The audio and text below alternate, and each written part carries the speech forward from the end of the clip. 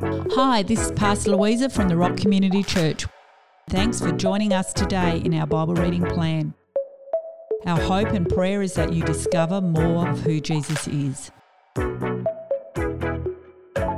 Hello everyone, Susan here. I hope you're having a good day and I hope you continue to have a blessed day.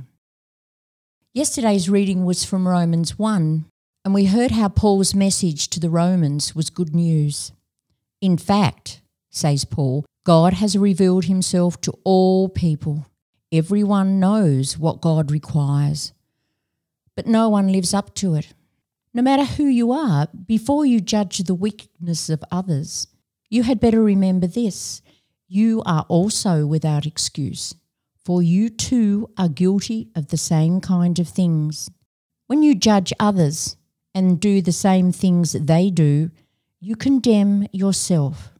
We know that God's judgment falls upon those who practice these things.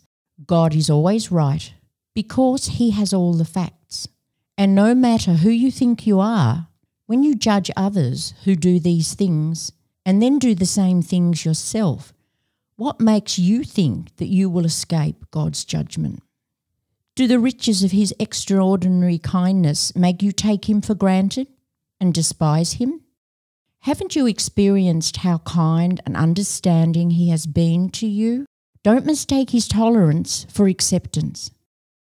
Do you realize that all the wealth of his extravagant kindness is meant to melt your heart and lead you into repentance? But because of your calloused heart and refusal to change direction, you are piling up wrath for yourself in the day of wrath, when God's righteous judgment is revealed. He will give to each one in return for what he has done. For those living in constant goodness and doing what pleases him, seeking an unveiled glory and honour and imperishable virtue, will experience eternal life. For those governed by selfishness and self-promotion, whose hearts are unresponsive to God's truth and would rather embrace unrighteousness, will experience the fullness of the wrath. Anyone who does evil can expect tribulation and distress, to the Jew first and also to the non-Jew. But when we do what pleases God, we can expect unfading glory, true honour, and a continual peace, to the Jew first and also to the non-Jew.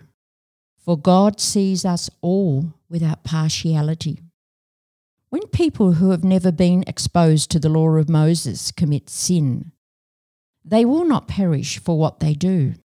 And those who are under the law of Moses and fail to obey it are condemned by the law.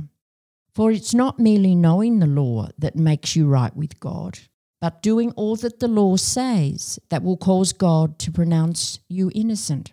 For example, whenever people who don't possess the law as their birthright commit sin, it still confirms that a law is present in their conscience. For when they instinctively do what the law requires, that becomes a law to govern them, even though they don't have Mosaic law. It demonstrates that the requirements of the law are woven into their hearts. They know what is right and wrong, for their conscience validates this law in their heart. Their thoughts correct them in one instant and command them in another.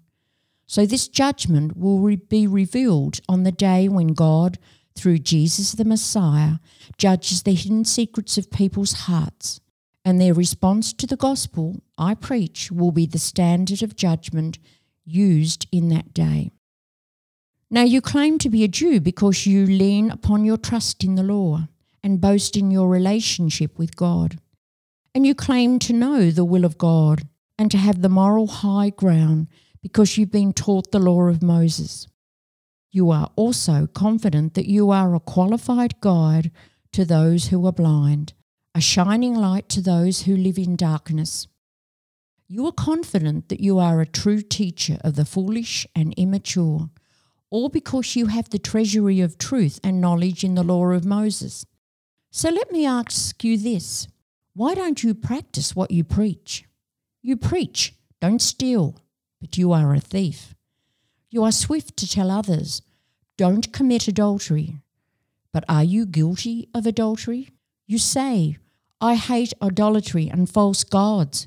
But do you withhold from the true God what is due him?